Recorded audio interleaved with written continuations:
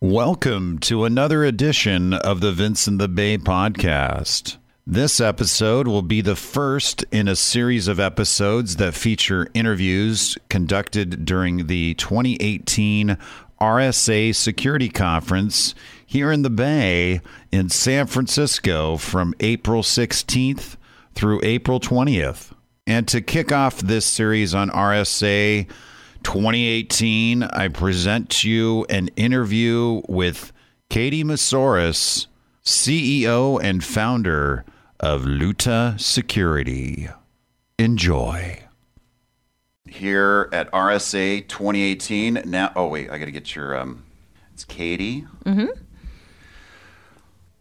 Like a dinosaur. Moussouris. So close. No, not really. It's Moussouris. Moussouris. Okay. It's like a dinosaur. Katie Moussouris Rex. Moussouris. Okay. Okay, Katie Moussouris. I figured out how to pronounce Giannis Antetokounmpo. Okay, that beats my name. It took me a long time to figure that out, so I think I can get Moussouris. No, it's Moussouris. I love how I got extra consonants in there. That's amazing. Yeah. No. Moussouris. Right. Katie Moussouris. Katie Moussouris. And if you say it all at once, Katie Moussouris Rex, just like a dinosaur. Katie Moussouris Rex. Right. I spoke earlier in the week with Jessie Irwin, and her handle is Jessiesaurus Rex. Yes. So you're my second dinosaur. True. That I've interviewed so far. Well, and Jessie is amazing, and she's in my lady gang of InfoSec people, and so we actually joke about the fact that her handle and my last name were all raptors of some kind. Yeah. Yeah. We dubbed ourselves, me and Jessie and a bunch of other folks, Wendy Nather, Jen Ellis, Karen Elazari, Amit Elazari. We're all this like security Voltron crew. We meet up for brunch at these things or, sometimes a dinner or something like that. And we tweeted it out a few years ago, actually. And Jennifer Granick was also at one of these brunches. And we basically, we get together and it's usually before the madness of RSA week or before the madness of DEF CON, Black Hat DEF CON, that we try and kind of center ourselves together with folks that we truly respect, that we have this camaraderie with, and that together, our powers combined, pretty fantastic. So yeah, we are a complete lady gang. Oh, and I saw her presentation at B-Sides. Yeah, she's on fire. Yeah. She's great. I actually mentioned her in my presentation today. I saw at RSA. it. I was there. Yeah. I saw it. Yes. Yeah, your presentation was great. So let's talk about that. You're here at RSA. You just presented earlier today. What were you talking about today at the session earlier? Well, I was talking about some of the common misconceptions, pitfalls, the myths, and the legends about bug bounties. How best to use them, and what are some of the perverse incentives that have been introduced into the bug bounty ecosystem since it started getting really popular. And I'm partially to blame / to credit for how popular it's gotten over the years. But I'm looking at it from a perspective of someone who cares about this ecosystem very much and knows that we have the power to shape this market. And the way I see it being shaped right now, I'm a little concerned. But we do have an opportunity to turn it around. And that was what my talk was really about, was like, there's some good uses for it. There are some misapplications of it. And it will not cure all of your security woes. Because honestly, if the whole problem was just we need to find out about the vulnerabilities, we need to pay people to tell us what's broken, that problem was already solved with pen testing. And it was solved with pen testing, and we didn't see everyone suddenly becoming more secure. So just crowdsourcing it and opening it up to the public is just a broader application of the same principle. It's not going to get you to be secure overnight. And we're definitely seeing some misleading statistics around how successful and how easy running a bug bounty program really is. One of your slides has these 3 different panels where it talks about there's vulnerability disclosure, penetration testing, and bug bounty programs. And under the disclosure part, you talk about the ISO 29147 and ISO 30111. What the hell are those? These are two ISO standards that are very closely related. First of all, what's ISO? ISO, International Standards Organization. So everything from the size of A4 paper and how, the threads on screws to security standards like the ones that were mentioned there. So I actually started working on those ISO standards about a decade ago. And this was when I was at Microsoft. And I was sent to find out what was going on with a proposed, quote unquote, responsible disclosure ISO standard. And so in my naivete at that time, I thought, well, I'm just going to go and explain to them how hackers don't follow ISO standards and that they should move along. What I found when I got there was that not only was the standard very overscoped in terms of trying to dictate behaviors of all players, all roles in this ecosystem, but it also had unrealistic expectations written into it. In this very, very first draft that I saw way back in 2007, 2008, was this idea that all critical vulnerabilities should be patched within 24 hours, but there was no definition of critical. There was no realistic way to even gauge what a patch would really mean.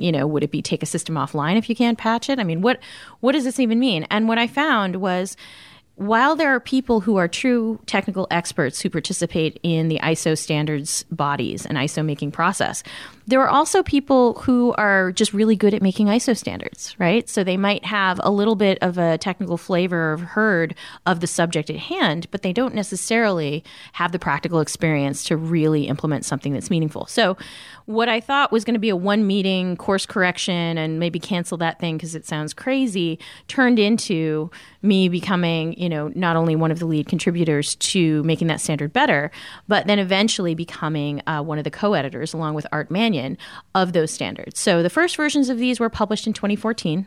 And then Art Mannion and I became co-editors of the revisions, which should be coming out either later this year or early next year.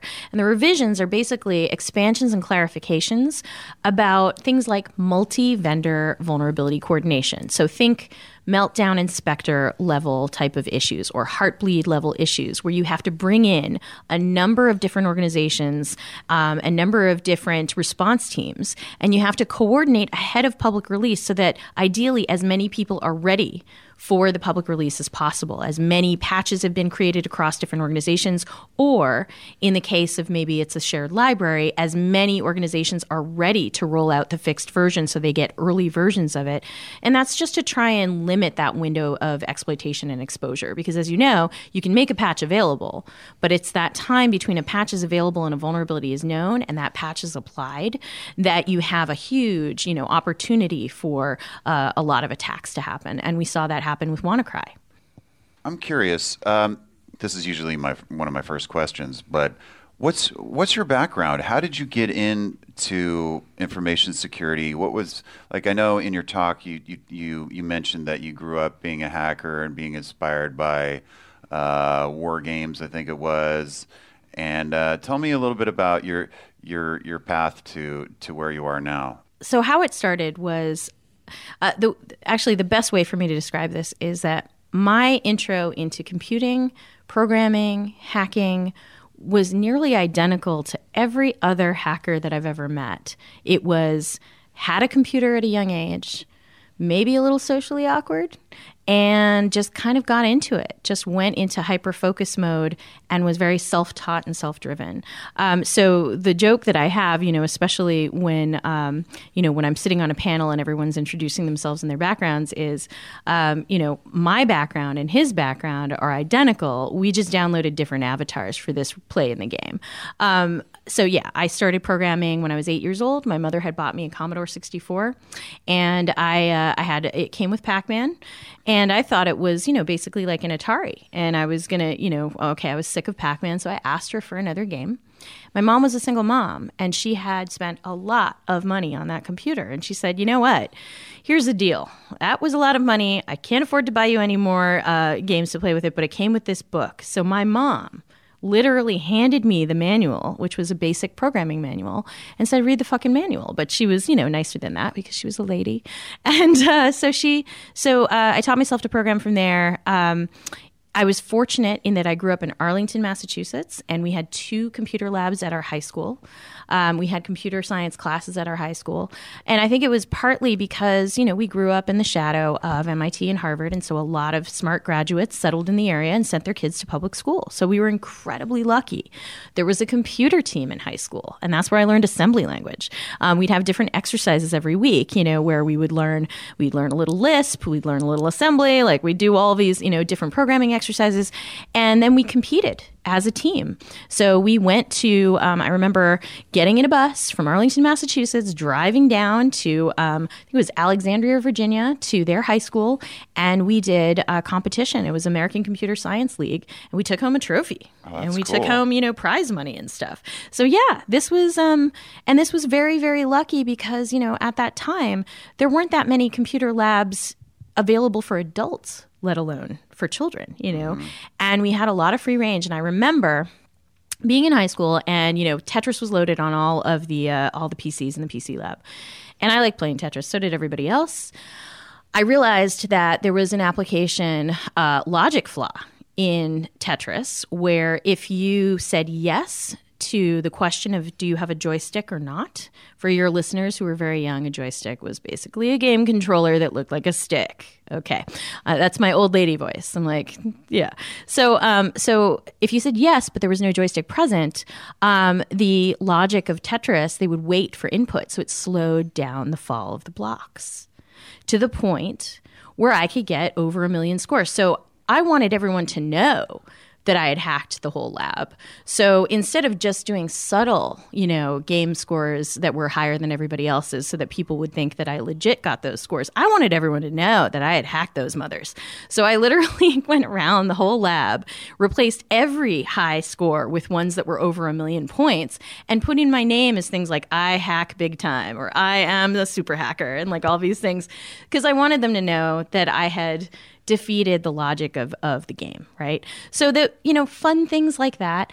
And then I was lucky enough to dial into the Works BBS, the bulletin board system in the local Boston area, happened to be the same BBS where a lot of the guys from the loft were dialing into. So my natural curiosity coupled with opportunity, location, and then, going and meeting up in these physical meetups where we would exchange ideas, we'd pick locks, we'd maybe make a couple of freak phone calls, that kind of thing.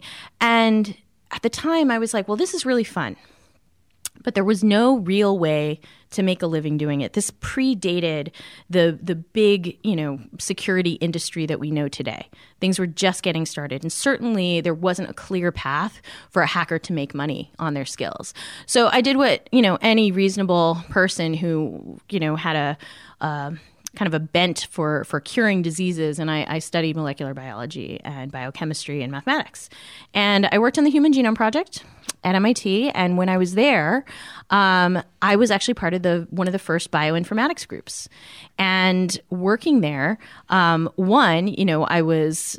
were lucky that we had top-end equipment. So everything that we were using to program was, we had DEC alphas on our desks, right, as our desktop machines. And these were screamingly fast machines, server-class machines that were just our desktops. We were moving terabytes of data and analyzing it before any notion of big data was really around. So we were breaking things. Every emerging technology we would use to its limits and break, right? Every backup system, every, limitations of cabling. Like we were literally pioneering all of this stuff. And luckily, I was able to kind of figure out that there might be an additional career path for me back towards the computing end of things. And so I sort of meandered back that way via becoming a systems administrator there. And then I became a systems administrator over at the Department of Aeronautics and Astronautics at MIT. And that was when we were not only landing some Mars rovers on the moon, so this was like late 90s, but MIT had a policy of no firewalls. So as a systems administrator, I was basically trying to defend machines that were sitting on a very, very high throughput bandwidth backbone of the internet. And they were being slapped onto the raw internet with hardly any patching because they were being set up by the professors or the grad students or the undergrads who happened to be working in the lab. And I literally had to defend them from attack. So I became very good at attacking my own network and, working with the folks to close the holes. I remember at one point there was a professor who I knew he had guests on his particular Solaris box, and I was like, "Hey, buddy, we need to clean you up." And he's like, "Oh, they're not bothering me." And I said, "Well, they could end up, doing some damage. I know they're pivoting out of your machine and they're attacking some networks that we don't want attacked. And so can we please just go ahead? Can you just give me your root password and I'll go look around and see what I can do?" And he was like, no. My work is too important and they're not bothering me. I have backups. I don't care. So I went back to my desk and I hacked him. And I changed his root password and I cleaned out some accounts that I found and whatnot. There was no real need at the time to do really advanced rootkit stuff. I mean, especially, these were machines that were probably being owned by hobbyists anyway, and being used to pivot to other attacks. So it was reasonable to clean it up that way. And he comes running down the hall. He's like, you're right. They changed my root password. My God, the hackers, they're after me. And I'm like, yeah, they are. Here's your new root password. And next time I ask you for your help, you pretty much should give it to me because seriously, I am not the only, potential disruptor on this network. Yeah. So yeah, I mean, that's the long and short story of how I got, sort of rerouted in my career back into doing computer security, doing hacking for a living, and really building that empathy of having to defend networks and knowing that it can be complicated and that you can't always do all the best practices that are recommended at once. It might be technology, is not quite there to help you defend your network, or it could be policy driven, which it was in the case of MIT, because they really wanted the network to live in the true spirit of open exchange of ideas. And that's why there was a no firewall rule, which is, in this day and age sounds ridiculous, but I understood where they were coming from. It just was really, really hard to defend. I know you've mentioned that for the past 10 years, you've been on the policy end of things, and you're kind of not practicing as much anymore. How do you grapple with that? You obviously have the background and the knowledge and your finger on the pulse of everything that's going on to be able to talk on policy with authority and stuff. But do you ever feel like you're lagging behind on the technical side of things? Or does that bother you, or do you even care at this point? Or are you still practicing your skills, for lack of a better word? So it's an interesting question. So I stopped being a professional penetration tester about a decade ago. So I knew I wanted to do more strategy work. And so I took the job at Microsoft as a security strategist, knowing that I was going to be hanging up my attack tools, at least for a while, and thinking, well, we'll see how this goes. We'll see if I feel like I'm making a significant contribution doing this. But honestly, it wasn't that I was burnt out of hacking. I was burnt out of finding the same vulnerabilities over and over again without seeing any real progress or motion in the direction of people getting better at security systematically or holistically. I was seeing the same classes of vulnerabilities over and over again. And I was also seeing the commoditization of penetration testing. Like we were hardcore at stake penetration testers, testing things at the application layer before really any other company was. And we pioneered that area. And what I was seeing was as more and more web applications became popular, more and more web app pen tests were the things that our customers needed. They're very boring. They're actually quite boring in a lot of cases. So I was getting bored. So when I made the switch to strategy, I thought, maybe this is temporary. Maybe I'll go back into it. Maybe I'll be sick of this. But I realized that I was really good at reverse engineering the organizations where I sat, figuring out what the leverage points were, and hacking from the inside at an organizational level. And the things I saw that were opportunities were things like creating a vulnerability research team at Microsoft, like I had done at Symantec. So enabling the internal bug hunters to have a coordinated way to report vulnerabilities to others where they didn't have to do it on their own. Right. And that was Microsoft Vulnerability Research. That was, I founded that in 2008, shortly after I got to Microsoft. I got there in 2007. And that was actually, conceptually, it was a precursor to Project Zero. We were looking for vulnerabilities in third-party products, reporting them to other companies in order to secure the platform, of our users. So I found other outlets, and it wasn't so much that I was stopping doing the hacking. I was looking at it from a perspective of how do I enable myself and others to make a bigger impact that hopefully sticks and moves us in this direction, as opposed to us just finding the same vulnerabilities over and over again, the same types of issues.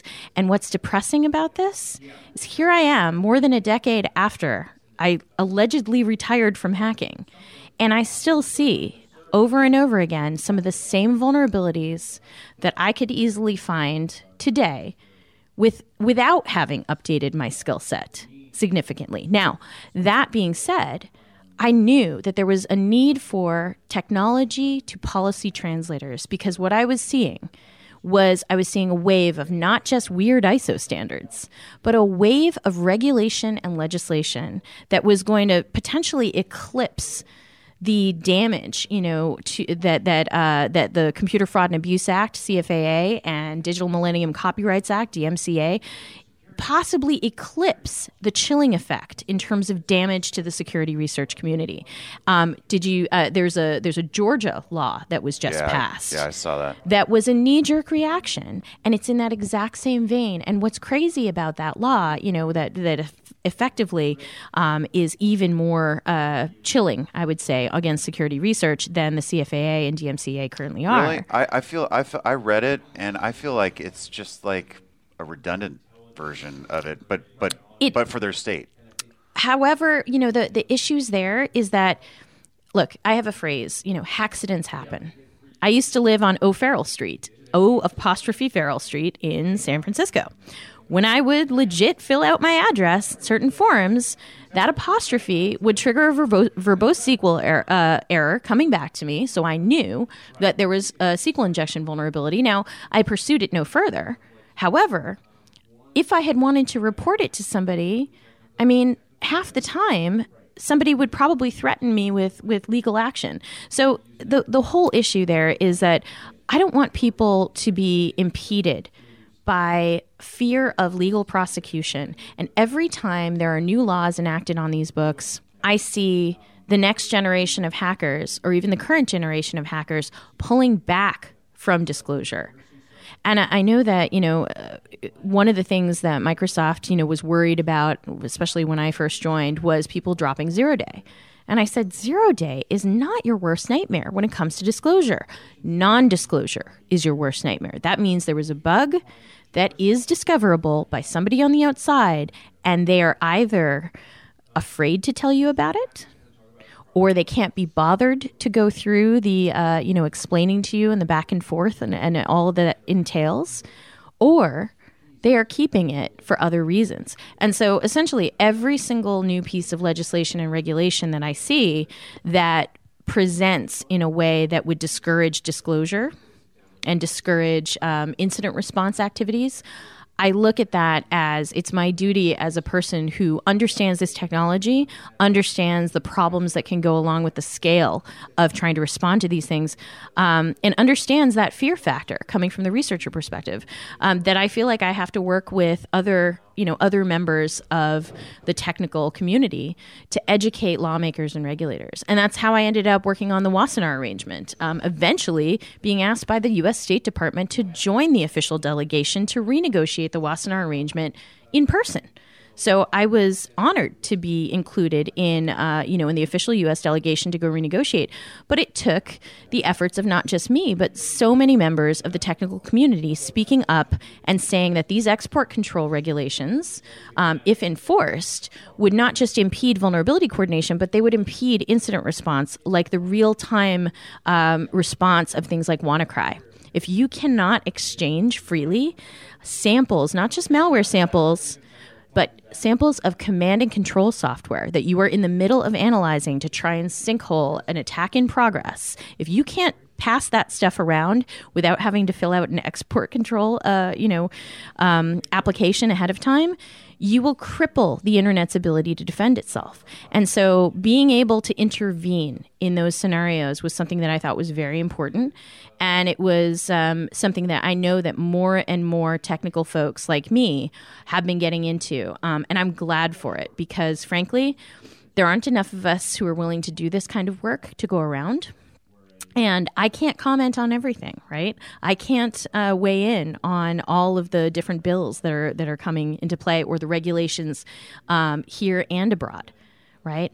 So I do my best. But yeah, to answer your question, how do I feel about not hacking anymore for a living?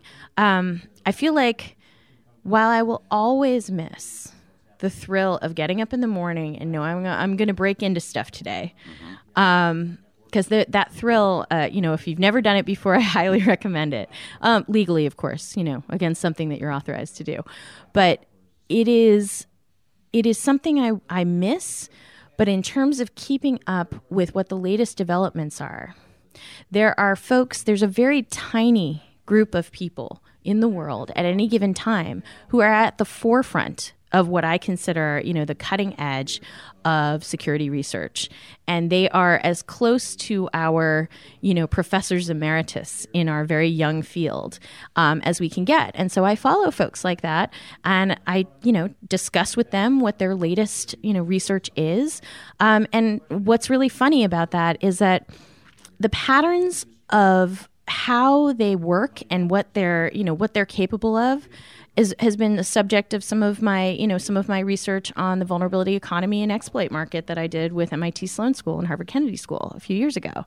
But it's about looking at that top tier researcher and seeing not just how long they stay active in that, top tier realm, and what are some of the behavioral reasons why they transition out of being at the very top of, the technical food chain at any given time. There are very few individuals who transcend a career at that top level longer than 7 years.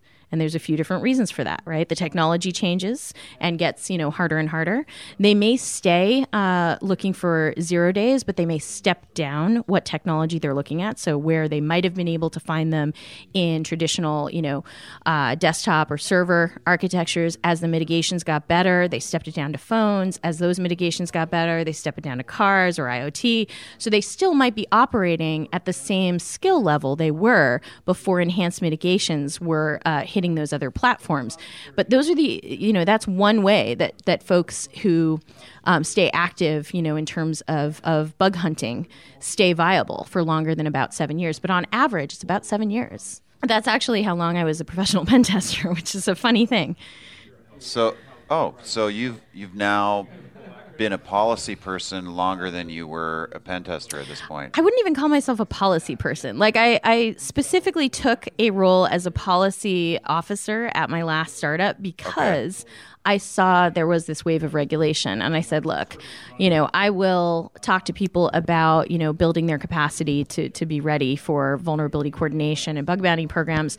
But really, where I see the big threats are over-regulating this space. And if I don't solve this problem now, you won't even have a business model to engage in.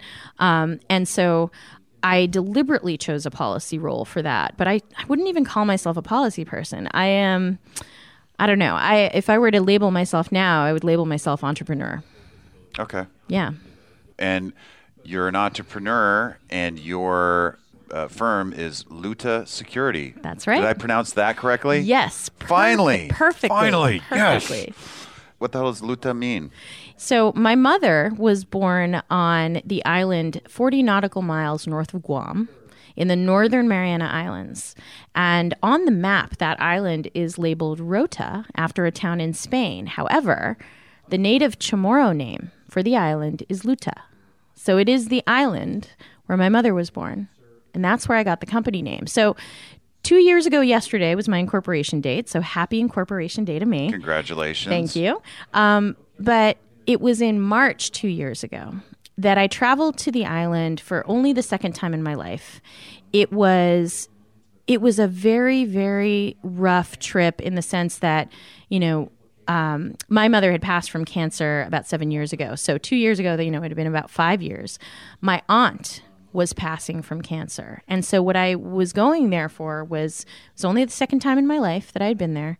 I was going to see my aunt, say goodbye, and to be there for my cousins and my aunts and uncles. But I got there and, I'm half Chamorro. I'm half Native Pacific Islander, born and raised in Boston. Now, is that a U.S.? So Guam is U.S. territory. And is that as well? And the Northern Marianas are a commonwealth so basically they are U.S. trust territory, so much like Puerto Rico. So anyone born on the islands is a U.S. citizen. But as my mother used to explain to me when I was a child, she said, I am a U.S. citizen. I did not have to immigrate to this, to the mainland. However, I am not considered a native son or daughter of the soil, and therefore I cannot become president. She said, but you were born in Boston, and you can. So the question is, are you running in 2020? I haven't decided yet, and that's a completely honest answer. Okay. Have you? So you don't even have like an exploratory committee yet. What's very funny is I could build an exploratory committee out of all of the Congress people that I've helped advise over the last few years. I could.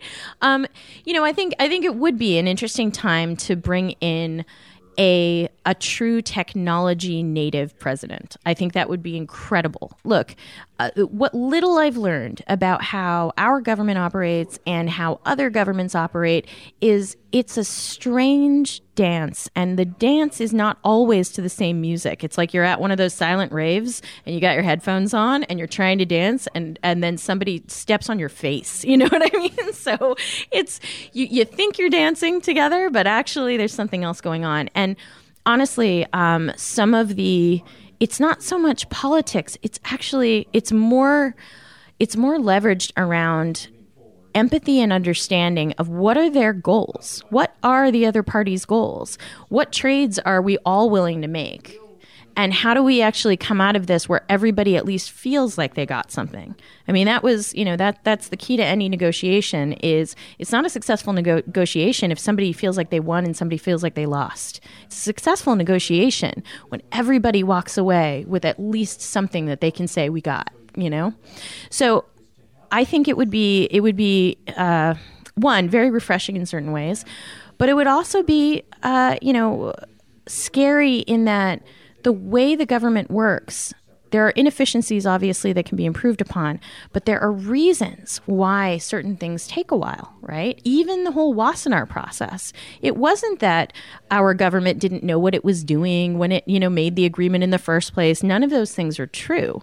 It's just that the emergence of computer science and specifically computer security is so new that it's incredibly hard to find detailed, technical, experienced practitioners who are willing and able to spare the time to go and inform those groups. And so they have mechanisms to doing that, such as the Commerce Department has technical advisory councils, right? But it's not like they had any hackers on those technical advisory councils. They had folks, from industry and former military who could have a clearance of at least secret level and all of these things.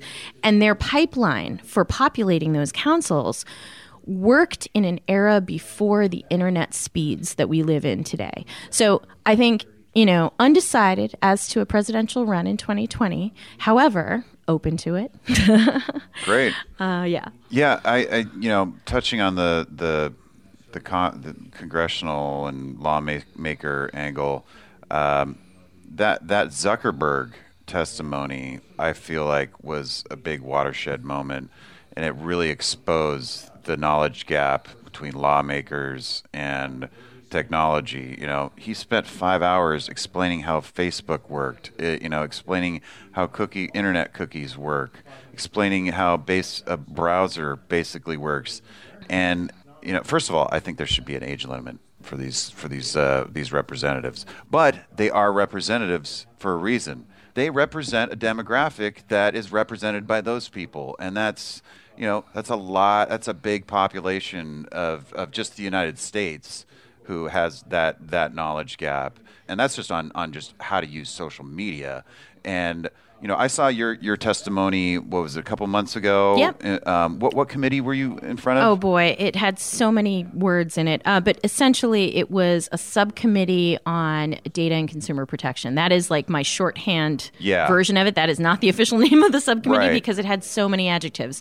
But what was interesting about that was learning. That was my first time testifying before, the U.S. Senate, certainly.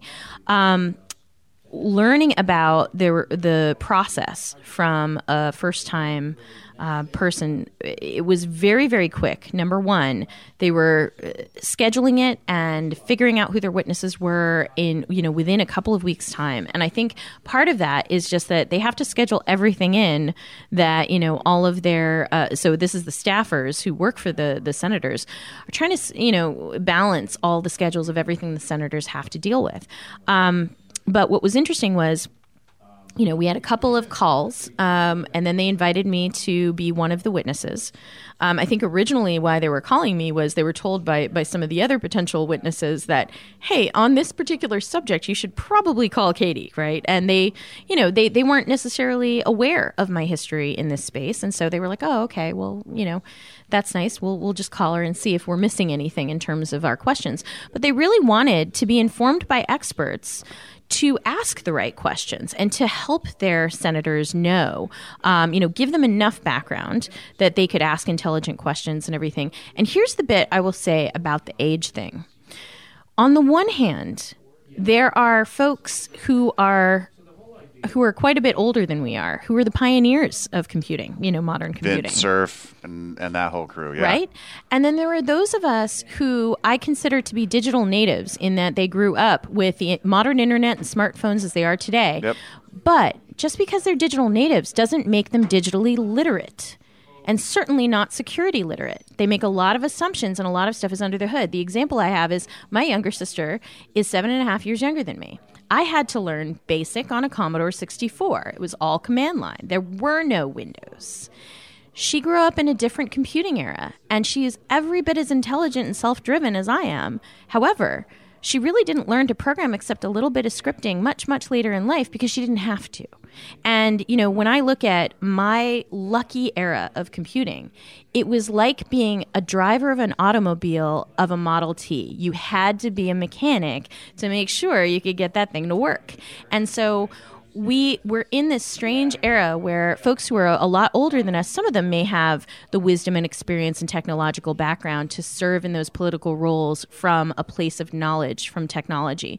And then we have younger people who are digital natives but digitally illiterate when it comes to the what's under the hood. So I think we've got a double whammy in terms of needing to educate. Now, again, the experience of being in this formal congressional hearing process was exhilarating. I mean, from the perspective of a kid who grew up in Massachusetts, walking the Freedom Trail and like ducking under how short Paul Revere was, ducking under his door, on field trips and everything. This was amazing. It was great. But what was interesting to me was that because of the formality of it, I don't think people know this, you have 5 minutes to give an oral, your oral part of your testimony. You can have longer written testimony. And then what happens is they take turns asking questions, and that timer right in front of you is going for 5 minutes, and it has to be inclusive of the question and all of the answers. And that is basically to promote fairness among, the different, members of the committee and different parties and everything. But what it also does is it caps the amount of nuance you're capable of presenting in that time period. So, I would love to do it again if I could, and everything. But I think that helping to inform the staffers, to help inform the members of Congress, it's tricky. And it's tricky to try and get across the exact right technical points, especially when we're used to talking to our own people. We're used to talking to fellow technologists. The one other story I will tell is, remember that high school computer science class? Mm-hmm. It was taught by the football coach, who was awesome. He was great. And he explained to us, he said, kids, look, I'm smart enough and all that, but I'm about a chapter ahead in the book that I'm teaching right now to you guys. And I'll tell you a story about my father. He grew up in the horse and buggy days. This is our teacher talking to us. And every once in a while, instead of hitting the brakes when I was teaching him how to drive a car, he'd yell, "Whoa," because he was just used to what he was used to. And so he said to us, there will be times when you guys are just going so fast that I'm going to yell, "Whoa." And the last example I'll give is my mother, the scientist from that little island. She was a reproductive endocrinologist. She made babies in a test tube, okay? She was a smart lady. Wow. Did she ever want to touch her printer and change her ink? No, she did not. She would wait for me to come and visit her. And I'd be like, "Mom, you literally create human life in a test tube. You are a scientist. You are really good at this stuff. Trust me, you're not going to break this machine." She's like, "You know what, honey? I just want you to do it. This is something that I've outsourced to you in my head, and I just want you to do it." So I don't know if it's an age thing. I think it's that endless curiosity, like how long does that go? And it's the ability to peek under the hood and make sure that even your assumptions about technology might be wrong, even if you are a digital native and are of the generation that grew up with this technology. Yeah, I like that you use that analogy, because I kind of feel like we're in an era now where everybody should try to start thinking like an InfoSec professional. Not be one. I don't think it's to the point where they have to be mechanics, but I think they should at least be able to open up the hood, check their oil, and maybe change their oil. Like when you're using a browser, there's things going on in the browser that is more than just what you're seeing visually on the screen. Like, how many people know that they can just see the source code for the HTML that represents everything they're seeing? I still think a lot of people don't know that. Like, and it's so simple. It's right there. You don't need a command line. You don't need any of that crap. You can just right click, and it's there. So, and these browsers have developer tools, and you can go in there and you can. I love this idea. Except, here's the thing. Do you feel like you should have to understand epidemiology to feel like you have a safe water supply in your house? So the whole thing, the idea that I would like to get across is that we can design systems that don't require the average user to know everything or even a little bit. Like, put it this way. One of the best ways that I've seen security implemented is such that it's transparent to what the user's use cases are.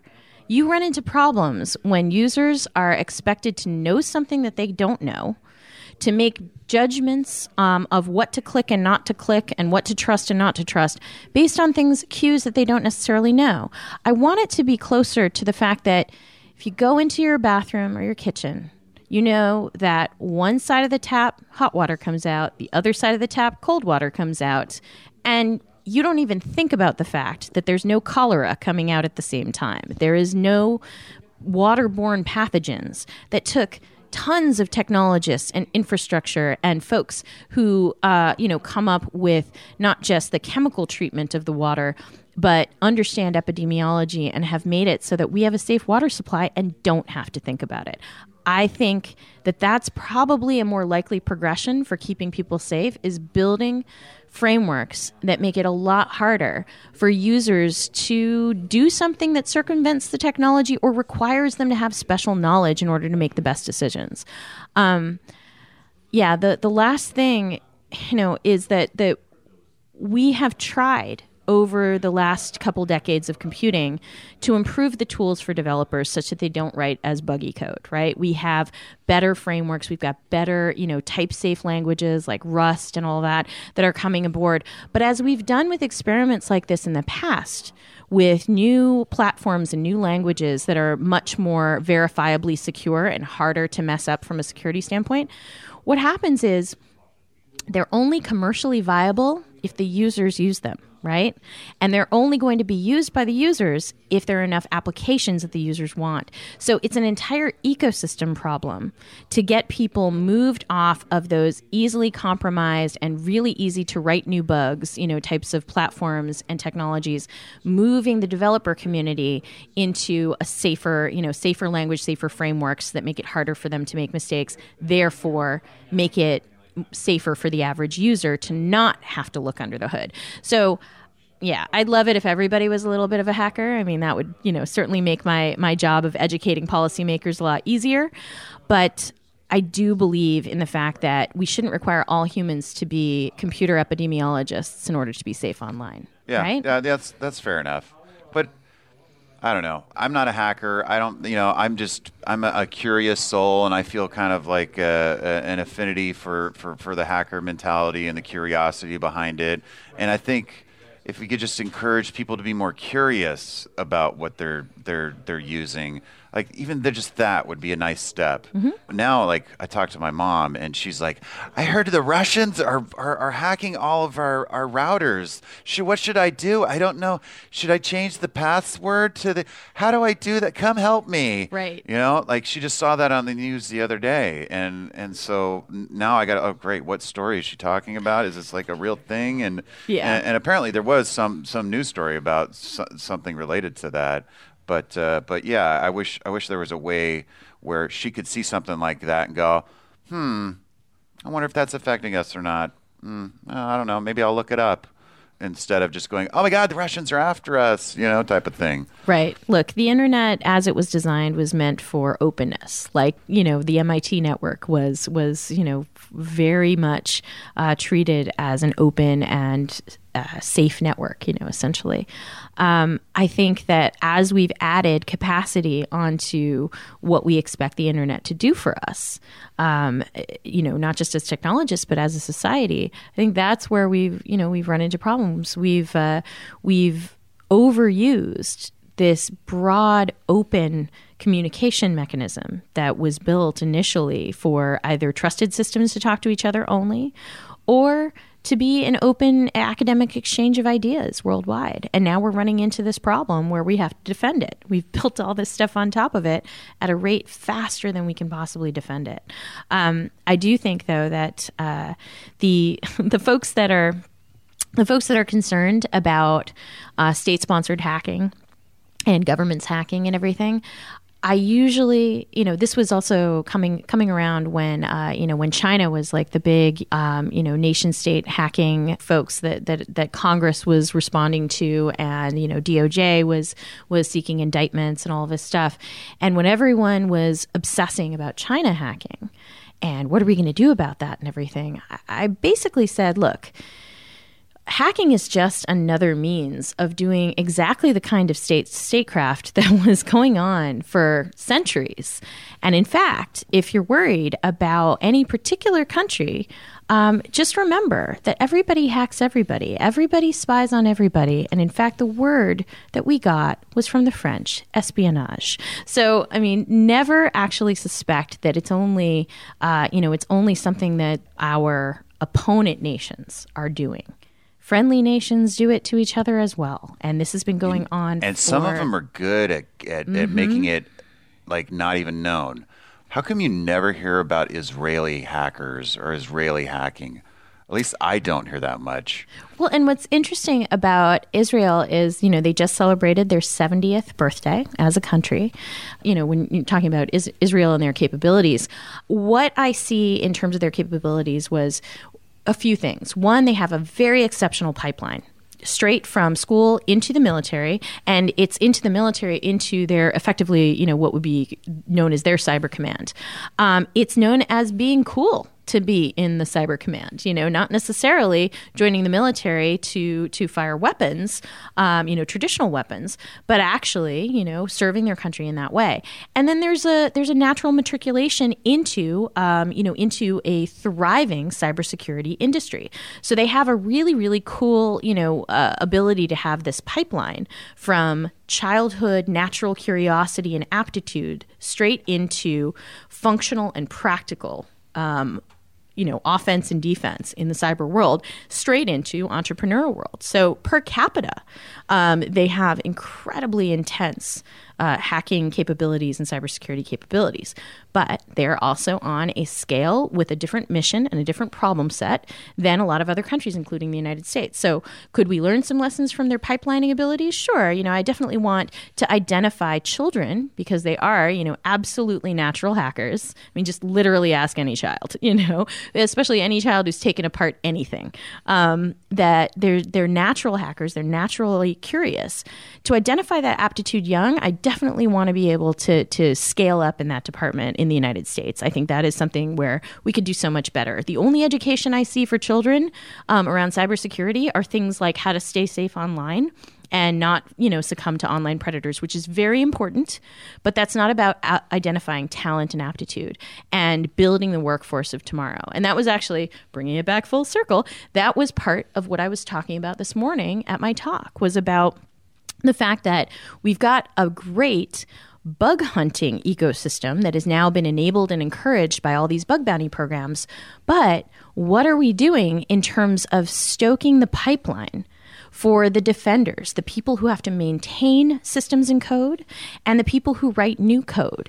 And that was the whole, how are we striking this balance? Because quite frankly, I love breaking into things. I mean, super fun. Like I said, from childhood on, loved breaking into stuff. And actually, when I was a pen tester, my favorite type of engagements was robbing banks. Love robbing banks, But the fact of the matter is, with that thrill of being able to hack into things, what are we doing to stoke the thrill of maintenance? Now, it doesn't sound sexy, but it has to become more of an attractive, job category, and as celebrated a job category as hacking is today. Well, it's defense, right? Mm-hmm. Well, in the sporting world, especially basketball, defense wins championships. That's right. That's how you do it, is by stopping your opponent. You shut your opponent down. I think there's way too much glorification of the red teams, and I think working towards making it cool to be blue would be, or purple or whatever it is, make it cool to be a defender. Mm-hmm. And I really appreciate you sharing all this with me. Thank you so much, Katie. Before we wrap up, I have to know, I listened to you on RSA Security. Oh, yeah. And have you changed the battery in your smoke detector?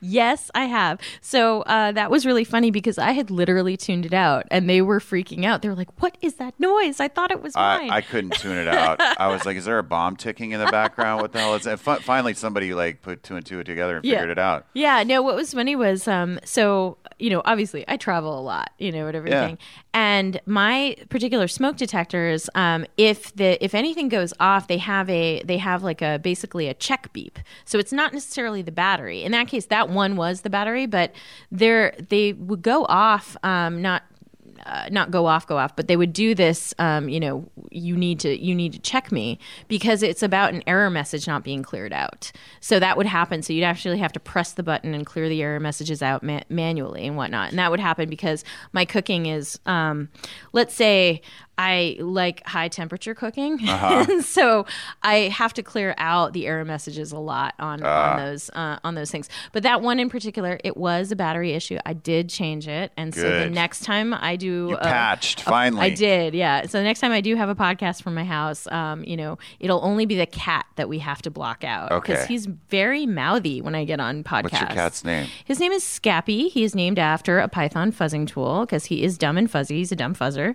No, he's a good cat. He just likes podcasts, and he does two things. He either jumps up on me or meows really loudly or bites the power cords, because apparently he knows how to get my attention. He's like, she's talking on one of those things.